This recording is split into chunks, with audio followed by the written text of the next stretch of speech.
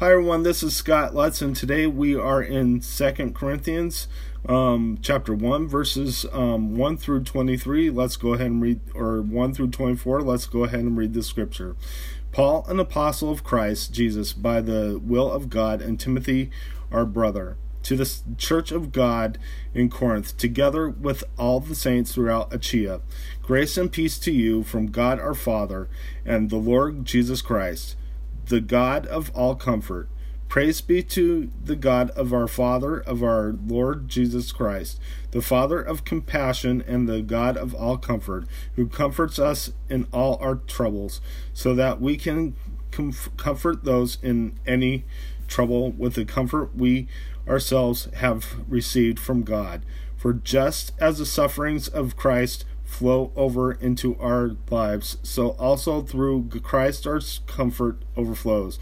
If we are distressed, it is for your comfort and salvation.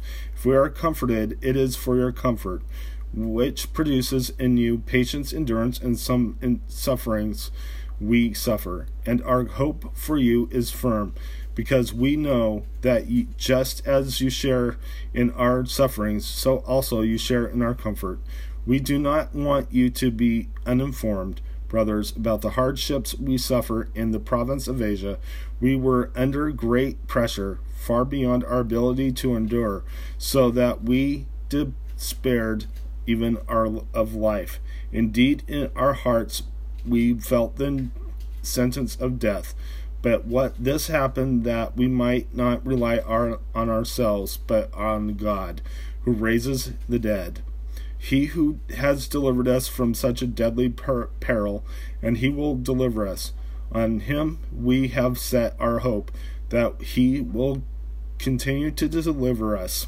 And as you help us by your prayers, then many will give thanks on our behalf for the gracious favor granted us in answer to the prayers of many. Paul's change of plans. Now this is our boast. Our conscience testifies that we have conducted ourselves in the world, and especially in our relations with you, in the holiness and sincerity that are from God. We have done so not according to the worldly wisdom, but according to God's grace. For we do not write you anything that you cannot read or understand. And I hope that, as you have understood us in part, you will come to understand fully that you can boast of us just as we will boast of you in the day of the Lord Jesus. Because I will confide of this. I plan to visit you first so that you might benefit twice. I planned to visit you on my way to Macedonia, and to come back to you from Macedonia, and then to have you send me on my way to Judea.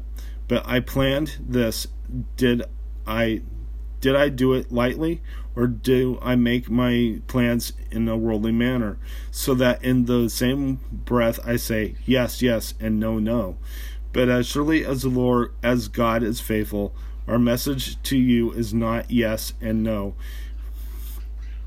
For the Son of God, Jesus Christ, who was preached among you by me and Silas and Timothy, was not yes and no, but in him it has always been yes. For no matter how many promises God has made, they are yes in Christ. And so through him the Amen is spoken by us to the glory of God.